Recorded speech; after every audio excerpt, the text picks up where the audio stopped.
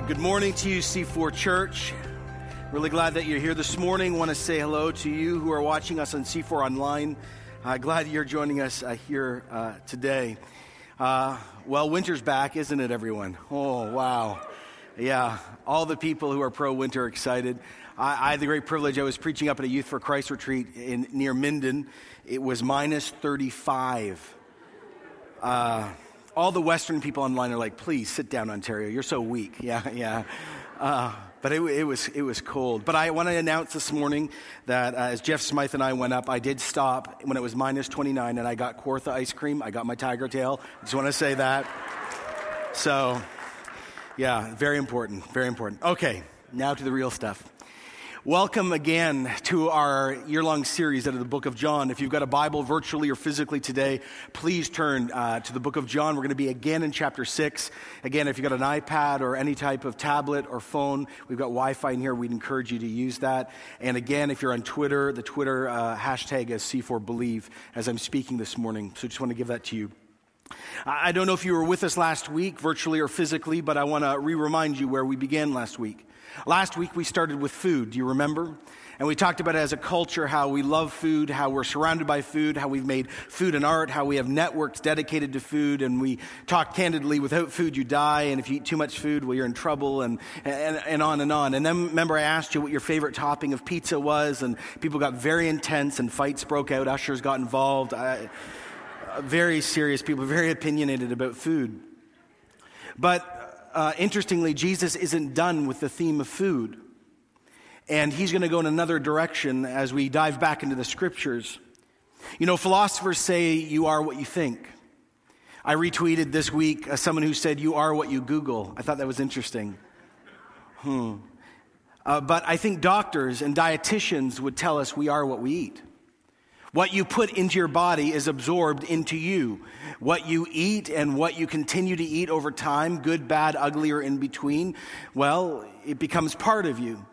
That's why people are healthy or unhealthy. That's why there's a million conversations that take place around the idea of dietary absorption. Now, we don't think very much about it until we're in trouble, but Jesus chooses that very image to talk about himself. What we're about to read this morning actually is some of the most offensive and hard to understand teaching in all of the Gospels about Jesus. And Jesus chooses to use the idea of eating and absorption to talk about himself. He's been using the image, calling himself, remember, the bread of life? 2 weeks ago when we were gathering, we started poring over the scriptures and diving into that place where Jesus feeds the 5,000. But we really found it wasn't 5. That was just the men. There was women and children and friends. There was over 10,000 people. And he did it with 2 sardines and 5 large crackers. And last week, he keeps telling this same crowd that keeps showing up in his life that sign, the feeding of over 10,000 people by those little loaves of bread, was actually not about getting them food. It wasn't just to feed them. It was to point all of them to him. Why? Because he is the bread of life. Now, the closer you get to Jesus, just like this crowd, the more confused, the more angry or shocked we get. Jesus keeps telling this crowd that they must trust in him, and they may not ever trust in what they do or their pedigree or their background or their ethnicity or their religious backing. Jesus keeps saying to the crowd, you need to encounter me because you don't bring anything to the table. See, the crowd asks one of the most important questions, which is the question that human history has wrestled with within the religious realm. And it is this: what must I do to please God? What do I need to bring to the table? How much credit do I need in God's bank so he likes me? The crowd asks him this, remember 2 weeks ago, after he feeds them. And this is what he says in John 6:29. The work of God is this, to believe in the one he has sent. Period.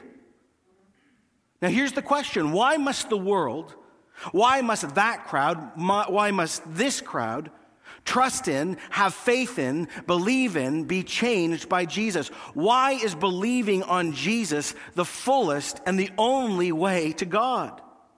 Well, it's because of who Jesus is.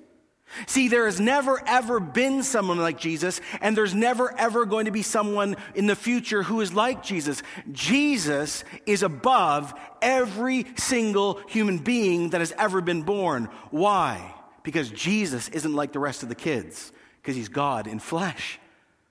He comes to this crowd and has this conversation, and he starts using this image of bread. And he says in John 6:35, Jesus declared to them, I am the bread of life. He who comes to me will never go hungry. He who believes in me will never go thirsty. He keeps saying to the crowd, don't you understand? It's me.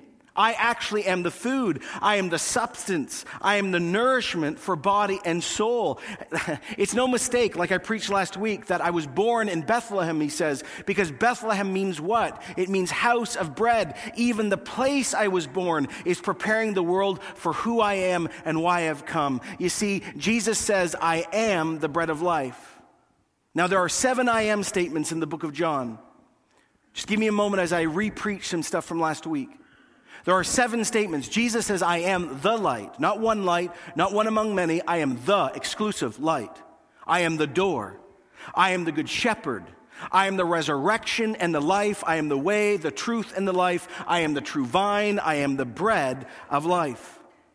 Now, we miss this in English, but you don't miss it in Greek. See, what Jesus is doing here is profound. He is saying, I am the bread of life. I am is the exact name of God. When Moses went before the burning bush and God encountered him, he takes his shoes off and says, this is holy ground. Moses, I have called you. I have heard the cry of my people who are in slavery. And Moses says, I will go, sort of, after a serious dialogue, as we know, and then says, who is sending me? And God says, my name is I am that I am. This is the exact Greek phrase you find in the Old Testament in the Greek version. Jesus is declaring that he's the same God that met with Moses.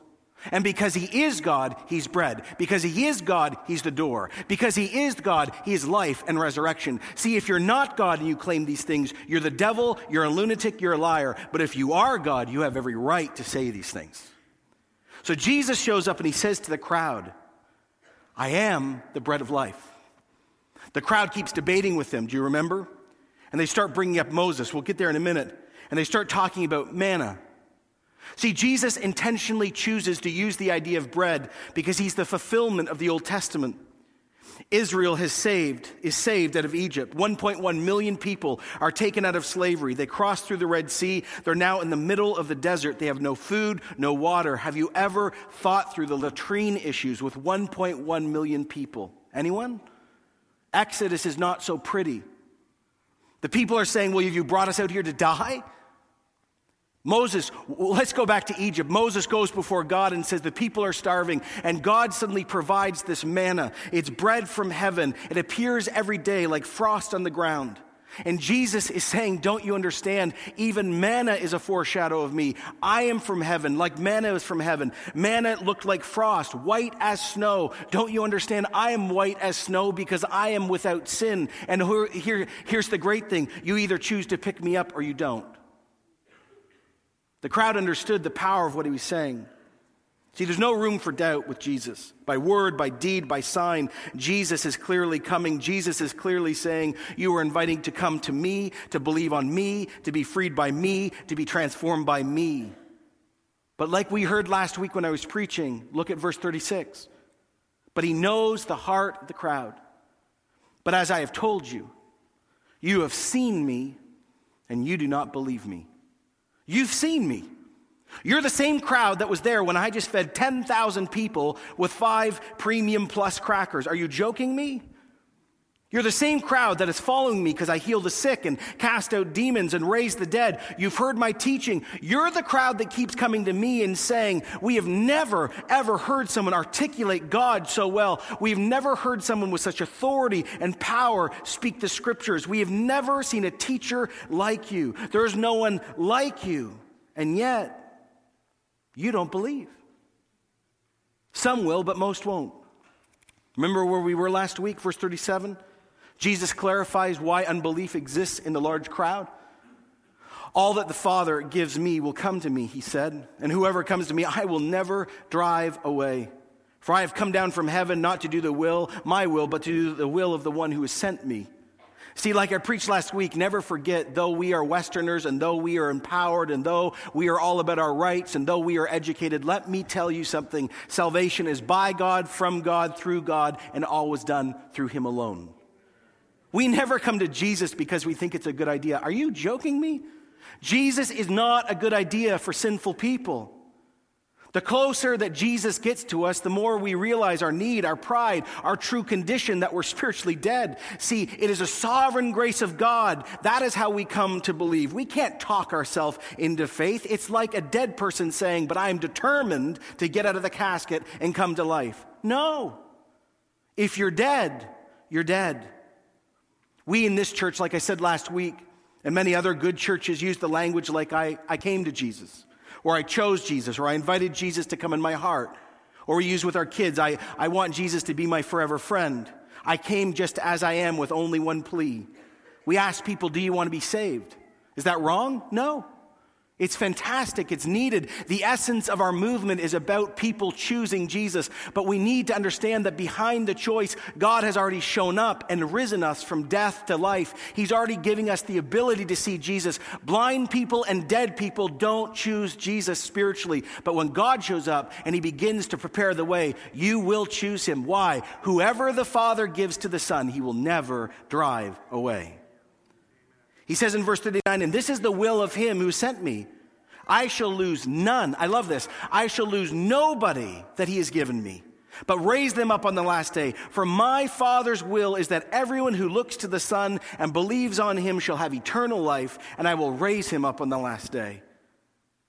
When we stop for a moment in this church, you online, when we stop and really hear not only the teachings and the claims, but the proximity of Jesus, what he's just declared is either the most offensive, most damning words, or the most powerful and encouraging words, depending on what you do with Jesus. For those that embrace Jesus, he has just said amazing things. Did you just hear what God has sung over your life, church? You have eternal life. Death is not the end. There is purpose in this life. Jesus just said to us, he'll never leave us. He'll never drive us away. We'll never go hungry or thirsty, because he's now begun to deal with the deepest need in us, that is to know God and enjoy him forever. These are the grand promises he says over every single Christian. Good amen moment. Awesome. Clapping, even better. This is us. This is why we live as Christians. Jesus is never going to drive us away. Ever. Why? Because the Father called us and he died for us, and the Spirit infills us and he sealed us until the day of resurrection. Yet on the other hand, Jesus knows that many, if not most, will not see the good news as good news at all, but actually a threat. Now, why is it a threat? Well, here it is. Because it is a threat to what they trust in. Jesus is deeply and dangerously offensive to the average person, because he comes and says, you have trusted your life in you or your good works or your intellect or science or technology or human progress or philosophy or religious studies, or you fill in the blank, or you're good or you're cut. And Jesus comes and says, on this level, it doesn't matter. See, the same crowd, catch this, that wanted to make him king 24 hours earlier, the same group that saw him do the most miraculous act that has been recorded in 400 years since the time of Malachi, now they begin to waver when they really hear what Jesus is saying. This is where we stopped last week, and we'll pick up in verse 41. At this time, the crowd, the Jews, began to grumble about Jesus, because he said to them, I am the bread that came down from heaven. It's amazing, the ancestors of the Jews, these very people, they grumbled before God when Moses was trying to help them out. See, God moved and saved them and provided, but he didn't do it the way they liked, or when or why, or how it was supposed to happen according to them. And once again, they're not pleased by what they're hearing. They start getting angry, they complain, they protest, they gripe. Actually, here's the best word: they object to Jesus. See, they want to have Jesus on their own terms, not on his terms. So this is their problem. Everyone ready? It's some of your problem. You came down from heaven, Okay, really? You're claiming to be better than all of us? You're claiming to know God more than us? Hold on. You're claiming you're actually really from heaven, like you're equal with God? Okay, just hold on again. Jesus, you need to sit down and we need to school you. We know you're special because you can do weird things, but this is going to your head. You are not what you're claiming. And then verse 42 comes on the page, and let me tell you, many of us have never read this, but this is the most powerful thing you're going to hear about Jesus in this crowd. And then they said to him, "Is this not Jesus, the son of Joseph, whose father and mother we actually know? How can he say he's come down from heaven? We know you, Jesus. We've been to parties with you. We were at weddings with you. We know your mom and dad, Joseph and Mary. We know what you're saying is false. You're just one of us. We've lived with you for years. Yeah, you're different and differently special because you do the miracle thing. But let me tell you, you start claiming that you're from heaven, you are becoming a cult leader. Joseph, where are you? Deal with your son." See, that's the heart of this. We grew up with you. And you think you're all that because of what? Jesus responds very tactfully, "Stop it. Stop grumbling among yourself." Jesus speaks with authority. And then very interestingly, he chooses to repeat the very same things he said to the crowd, but he spells them out in more detail because he is determined. He is determined for one thing. He wants real followers. He doesn't give a rip about a crowd. Verse 44, no one comes to me unless the Father who sent me draws him, and I will raise him up on the last day. Yes, you know my mom and dad. Yeah, we grew up. Yeah, we hung out, but that's not the whole story. See, you weren't there at Christmas when Gabriel showed up. See, you can't come to me as a crowd because you're always looking and missing it because I'm sorry to say you're blind. Yes, I'm the guy you played soccer with. Yes, I'm the same guy we swam on those hot summer days. But before all of that was, I've already told you, I am. It is written in the prophets, verse 45, they will be taught by God. Everyone who listens to the Father and learns from him comes to me. Jesus reaches back 740 years and quotes out of Isaiah the prophet, Isaiah 54:13, and says, by the way, that was about me. God will teach his people himself. And he says to this whole crowd, friends of his, acquaintances of his, he says to his old friends, if you don't accept me, listen closely.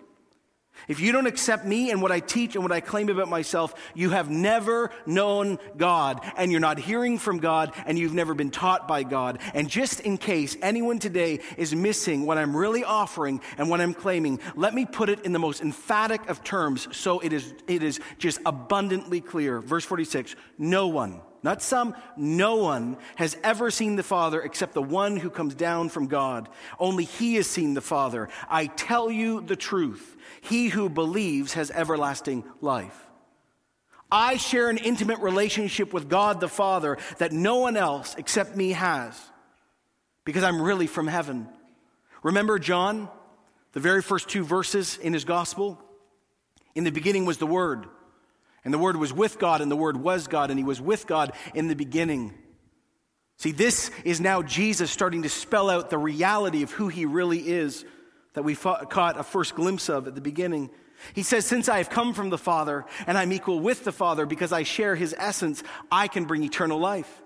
I'm not just a prophet. I'm not just a socialite. I'm not just here for a religious revolution. See, I am the God you've worshiped in the temple. I'm the God you've met in the tabernacle. I'm the same God that walked with Moses. I am the God that called Abraham. Oh, by the way, I'm the God that walked with Adam and Eve. I am.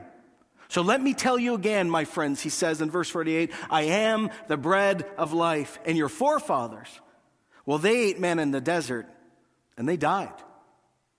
What happened under Moses, he says, is amazing, but it did not last. Do you remember last week, the crowd got in Jesus' face and they dared him, basically, in verse 30? What miraculous sign, just look up, will you give us so we'll believe in you? What will you do? And then they said, well, see, our forefathers ate manna in the desert. And they said, well, we're really glad that you fed 10,000 people yesterday. Very impressive, but we really don't think you're up to snuff yet. See, you've got to at least be as good as Moses. So here's our challenge to you, Jesus. Bring it. Prove it. I'm just waiting. Just prove it a little bit more. See, I remind you, Jesus, that, Moses fed Israel, 1.1 million people for, 40 years, 6 days a week with manna. You did one meal. You're not that big. Bring it. Jesus responds to them then and responds to them again now in verse 50. He says, "Here is bread from heaven that comes down from heaven, which a man may eat and will never die. I am the living bread that came down from heaven. If anyone eats of this bread, he will live forever. The bread," and here's when it gets interesting, "is my flesh, which I give for the life of the world." Jesus, by the way, is not some young pastor learning how to preach and making a terrible mistake at this moment. He's not some novice communicator overusing an idea or image and getting lost in it and never getting to the point. Jesus is pushing this crowd with this grand truth, and he's using more and more explicit language to push them beyond their first reaction, because their first reaction has led them nowhere. He wants to do something that most of us sitting in this room and online would never expect God to do. He wants to intentionally divide the crowd, allowing those being drawn to come closer to him and the many, many more to leave, to reject, and to run from him and never come back. Jesus has come to demand decision, and the decision determines eternity in the now and eternity forever. Jesus says these words to a Jewish crowd: "You must ingest me. You must eat me. You must take me in, and then and only then will you live." By the way, for us who've done church for a long time, immediately we start thinking about communion, Eucharist, the Lord's Supper. That's not what this is about. The word flesh here is never used by Paul or the other gospel writers at all. This is not a reference to communion. This is Jesus saying, you need to ingest me so I live inside of you and I begin to change who you are from the inside out. Like food is taken in and your body absorbs it, so that is what I'm inviting you to do with me. The Jews begin to argue among themselves. How can this man, they say, give us his flesh to eat?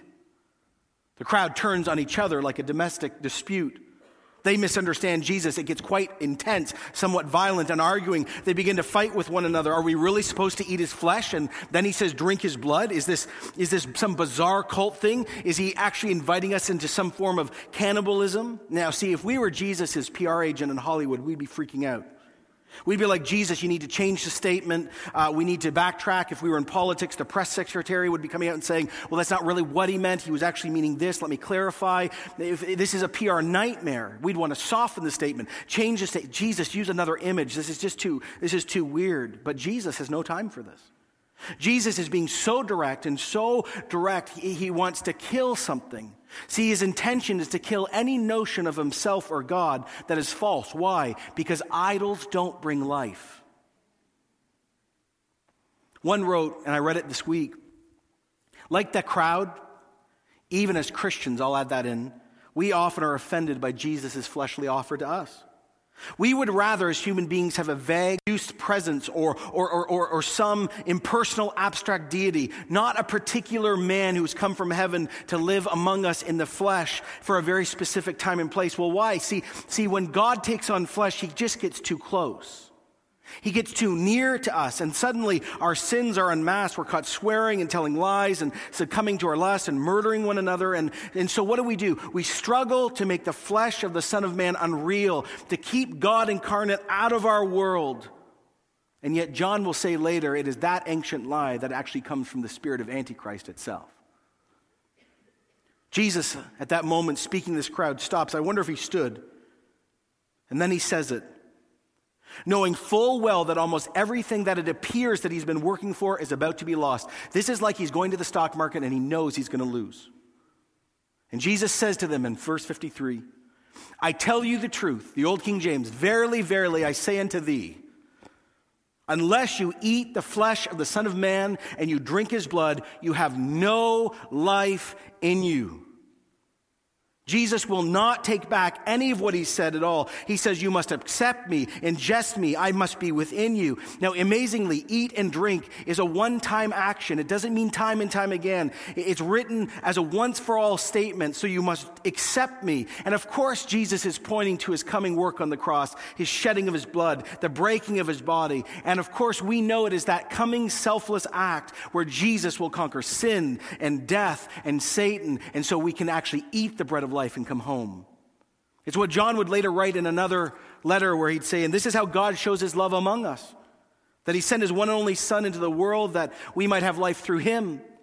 This is love, not that we loved God, but he loved us and sent his Son as an atoning sacrifice for our sins. See, that call that Jesus gave that crowd is to truly have Jesus in your life, to be changed by him, to ingest him. It's not literally to eat his flesh and drink his blood. He is using such a graphic image to show them, you cannot know me on the outside. I must live and be absorbed on the inside. I love what James Boyce wrote when he said, is Jesus as real to you spiritually as something you can taste or handle?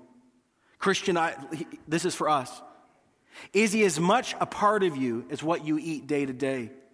Don't think me blasphemous, he writes, when I say he needs to become as real to you and as useful to you as hamburger and fries, but he does. I say this, although he's obviously more real and unusual than these, but the unfortunate thing, even for many of us in the church, is this: he is much less in us than hamburgers or fries are in our life. If Jesus is not substantially real and involved in our life, we have a deep problem on our hands. Again, Jesus is intentionally setting up the crowd for the great divide, pointing to those that have taken him in and pointing to those that know about him and have hung around him and are excited by him, but they don't really want him. Verse 54, whoever eats my flesh and drinks my blood, they have eternal life. I'll raise him up on the last day. For my flesh is real food and my blood is real drink. Whoever eats my flesh and drinks my blood remains in me, and I will remain in him. Just as the living Father sent me, and I live because of the Father, so the one who feeds on me will live because of me. This is the bread that came down from heaven. Your forefathers, here's where he ties it all up. Your forefathers ate manna and they died, but he who feeds on this bread will live forever. And he said this in the synagogue in Capernaum. I'm the only way. I'm the only thing that will last. You have to accept me, accept my teachings, accept my claims of being from heaven. You have to come and accept my work on the cross. And then, and only then will you live. Only then will you get internal life and eternal life. But like we heard last week, and again today, the problem isn't intellectual. They actually move from not understanding to understanding. They begin to see what Jesus is really getting at. They see his call. They start seeing his commands. They see the cost. Everything is now becoming unbelievably clear. And Jesus keeps driving home this heavier image. And the stronger and stranger it gets, the more powerful things happen. I want to remind all of us here this morning that Jesus at this moment is in the height of his ministry. I made the joke the last 2 weeks about Justin Bieber's crowds being about the same as Jesus's. It's true. Like, this guy has tens of thousands of followers. This guy is born in the middle of nowhere. He bursts on the scenes. Thousands are following him. Some are deeply committed. Some are on the fringe. Some in the middle. Degrees of devotion are all over the place. But this crowd is massive. We're talking about hundreds of thousands of people now at least starting to hear about the name of Jesus. And Jesus, interestingly, comes in the middle of what we in the West would call success. And he says, I'm not interested in crowds. I need disciples. See, he knows many will follow Jesus for a million reasons, but none of them to meet him. They want a temporal and a fickle experience. This is good news falling on dry ground, rough and hard. They're saying, yes, I'll follow Jesus, but I don't want any of the discomfort called discipleship. They want Jesus to be their Jesus, how they like him, when they want him. They want him easy bake Jesus, basically. Jesus says, you can't put words in my mouth. You can't reshape me to suit your ideas or wants, politically, religiously, or otherwise. Don't you know who I am? I am the Savior and Lord. I am me, never you. Verse 60. On hearing this, many of his disciples said, "This is hard teaching. Who can accept it? Who can listen to this? Who can be expected to hear this, let alone actually embrace it?" See, hard actually means something more. It is offensive. This is intolerant. Does this sound familiar? This is illogical. This is irrational. How can you say this? Because the implications are the rest of us are all wrong. How can you say this? See, they've moved from not understanding to understanding, and now they're wondering if they ingest this meal, if they're going to throw it back up. The disciples say this is so difficult. And by the way, not the 12. We're talking about the crowd right now. They're all called disciples.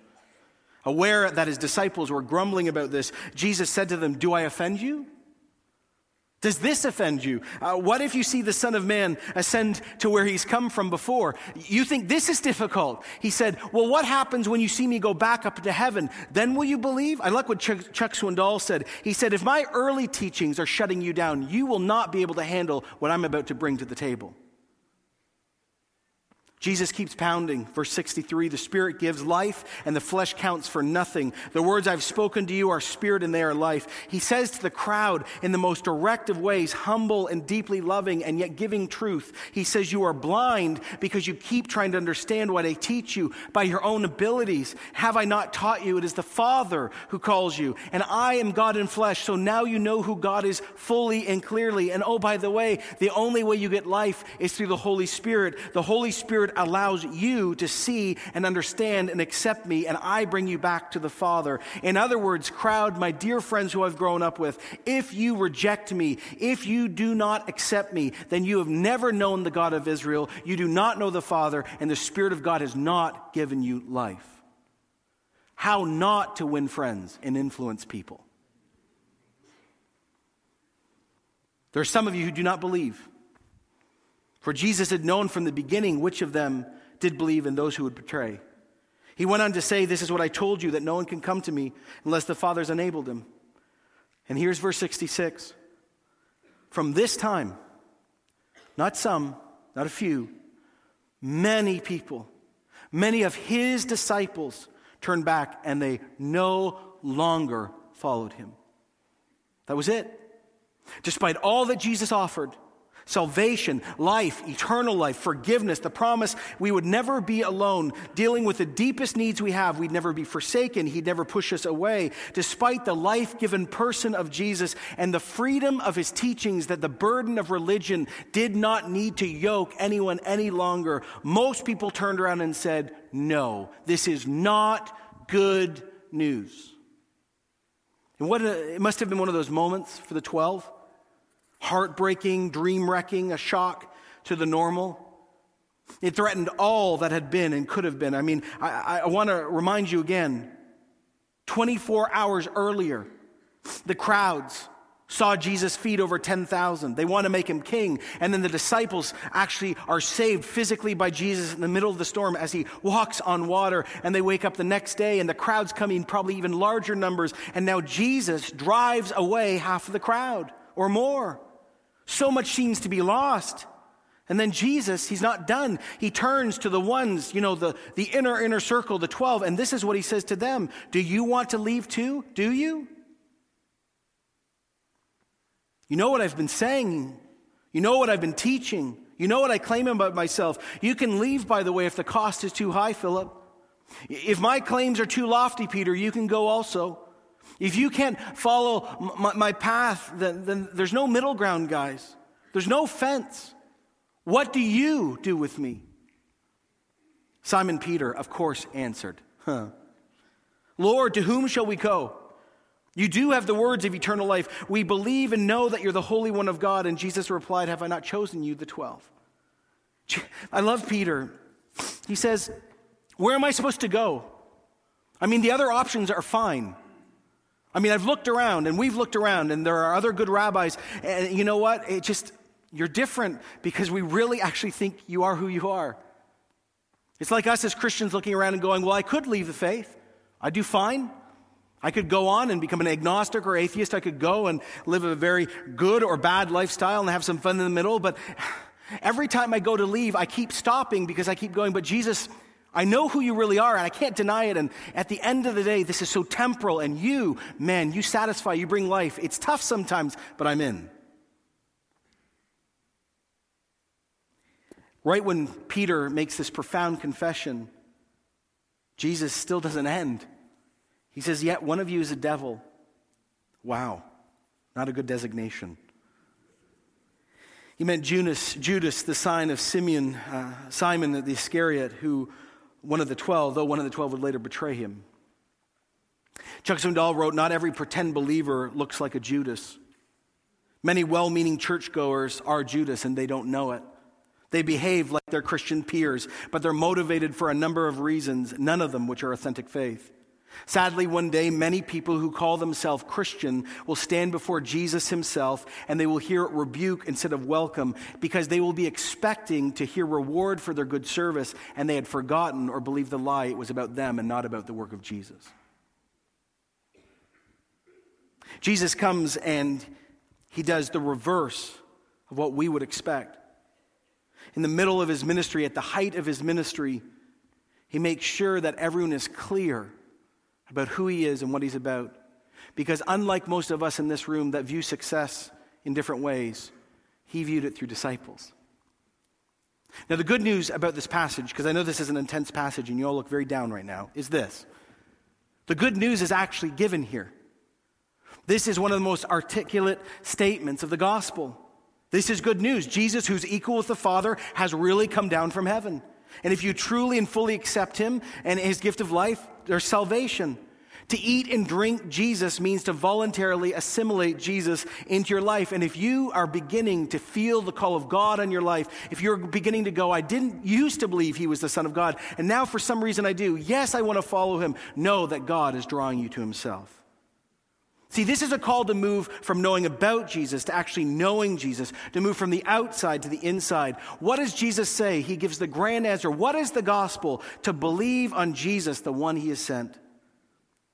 If you are a Christian here this morning, and I want to say this very clearly, we need to be clear about the gospel we're handing out. And if you are seeking here this morning, let me give you the gospel. If you believe upon Jesus Christ, you are saying that you accept and only accept Jesus Christ of Nazareth. You believe that he's the bread of life, and you believe he really came from heaven. You're saying, I believe in Jesus.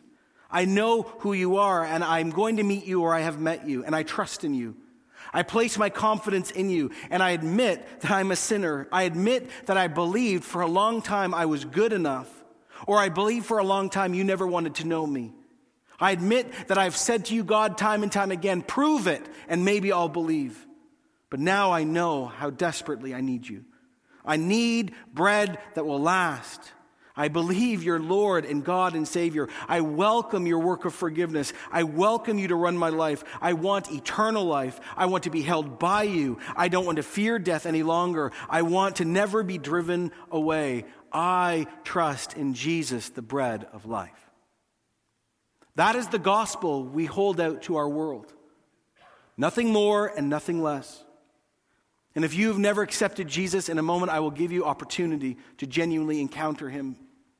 But for the rest of us, let me be unbelievably clear. Everyone look up. Youth group moment. Everyone look at me. We don't offer C4 to the world. We don't offer our programs to the world. We don't offer ourselves to the world. We offer the gospel of Jesus and Jesus himself. Let us never confuse the two.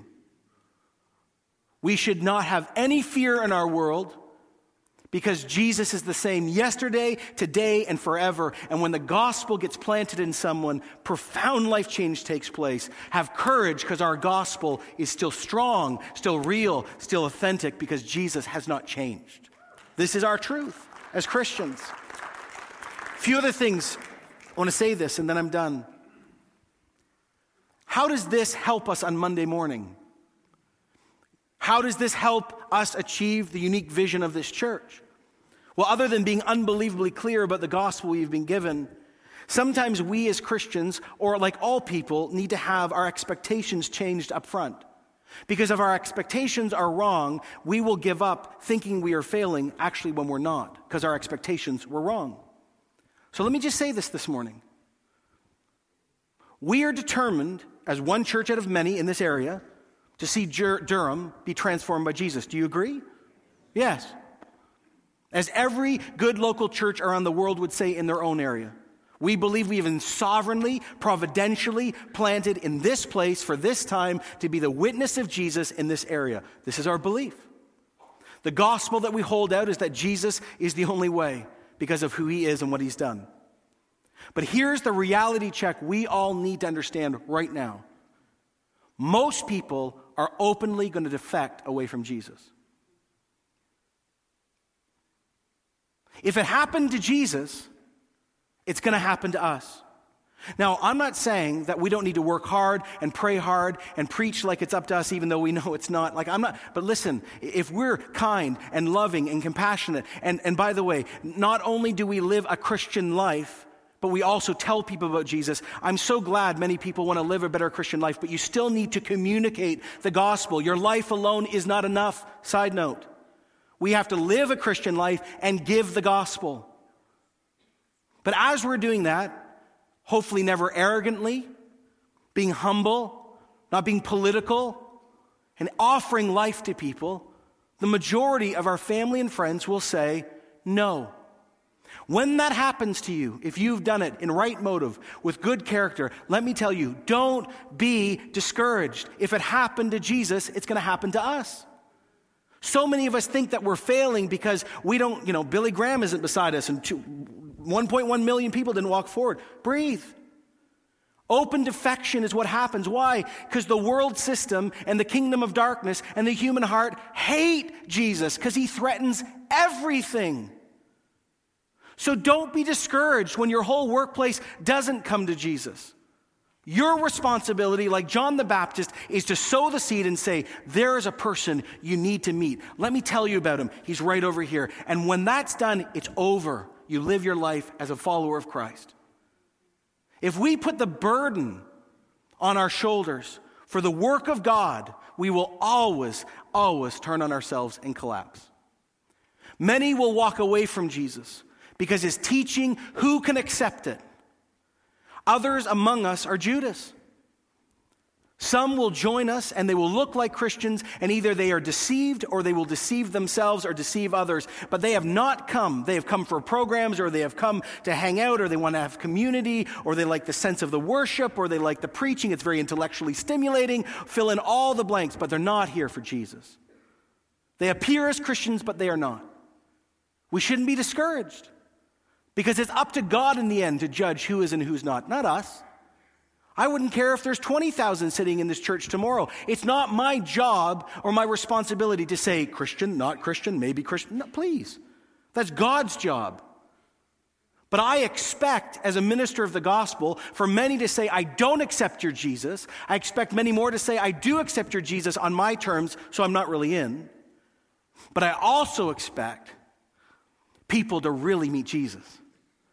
It is my expectation, because I know my Father and I know the Son and the Spirit like you do, it is my expectation that God's divine conspiracy is always at work. And I expect that good news is going to fall on good soil, and just like Jesus taught, when it hits good soil, 30, 60, 100-fold, there is going to be radical change in people's lives. And when God shows up and does that in their life, I'm going to be absolutely elated. I got to be part of it, but I didn't do it. Never forget who Peter became. He confessed Jesus at this moment. And what did he do? He became the first leader of our church. Right? He died for Jesus. He led thousands of people at Pentecost. Who stood up and preached? The same guy who says, well, I can't leave you, Jesus. I don't know everything. What happens a few years later? He stands up at Pentecost and says, I proclaim to you that Jesus has died. I proclaim to the nations. And what happened? 3,000 people were saved at the moment. I expect when conversion happens, there to be radical, radical change, and many others to come to Jesus. This is what we need to grapple with up front, because we're praying for 10,000, not because we want a big number, but because we believe God is sovereignly going to work that out. But as we're doing that, let me just tell you, if it's 10,000, we may have to tell 50 or 60,000 about Jesus for that to happen. Jesus comes and he says, this is who I am. This is what I'm about. Embrace me or walk away. We as people in this room need to be very serious about the work of God, very filled with joy about what he's done in our lives, praying diligently that God would continue to do this, not be totally broken when the crowds go up or down, but go to the sovereignty of God and say, oh God, caller of people, oh Jesus, one who's died for them, oh Spirit who leads them into life, will you not use me so we can find more Peters? This is what we're called to do. Now, as Nikki comes up to lead, I just want to pray a prayer. It's a little different because it's significant. Because if you've been honest this morning about this more difficult part of Scripture, you may have realized this morning that you actually are the crowd and you're not Peter. And so my question to you as one of Jesus' representatives is this: what will you do with the bread of life? Here and online. If you want to truly embrace him, you feel the calling of God upon your life, if things are starting to get clearer and clearer at this moment, pray this: Jesus, I do believe you're from heaven. I believe you're the bread of life. I don't want you to forsake me or drive me away. I need forgiveness for sin. I ask you to be Savior in my life and Lord, King, Ruler. Come and deeply, radically change me. Move me from the crowd to someone who really knows you. I just lay down my life now and ask that I'd have eternal life, that when I face death, my hope will be found in the work of Jesus. For others of us, Lord, I pray this right now, and I pray this carefully, but it's needed. I would ask in your mercy, God, for something significant to happen here this morning. I would ask, Holy Spirit, that you'd become so present in this room, in this place, and also anywhere else where people are listening or watching. And I pray, because you're merciful and you're loving and you're compassionate and you do not want people to perish, that if there are people among us who are Judas and they don't know it, that you would tell them that that's them. Right now, that Holy Spirit, you would point out and say, you act like you know Jesus, but you do not love him and know him. And I pray, Jesus, that before it's too late, these people would move from that betrayer mentality, either intentionally or unintentionally, and come to living faith in Jesus. And if God has just told you that's you, by the way, there's no condemnation in that statement. It's given for your salvation. Just say, oh, Jesus, forgive me for playing a game around you and not actually knowing you. And lastly, my prayer is this for myself as a fellow journeyer with my friends. Jesus, help us never to compromise on your teaching. Help us to be grace-filled, humble, full of character, love, and compassionate. And yet in the middle of that, preach the uniqueness, the power of Jesus and his cross. And we pray expectantly as a church that you would begin to prepare the ground for thousands of people to know you in this region, because you've prompted us to pray this. And so, Lord, I pray this. Lord, we pray for the work of Jesus, that more and more disciples would be found. Give us courage when people say no. Give us faith when people say no. And we just pray, Lord, have mercy. Christ, have mercy. Thank you for your gospel. Thank you that you've done so much in our life, and we pray you'd keep doing it among us. In the name of the Father, who calls us. In the name of the Son, who's died for us. In the name of the Spirit that fills us, gives us life, and has brought us into eternal life now, and will help in the resurrection of the dead. And all of God's people who know Jesus say, amen. Let us stand, and I mean this not just pastorally, let us stand and worship Jesus. He's worthy. The bread of life, the resurrection in the life, the way, the truth, and the life. God in flesh given for us. Let us sing to him.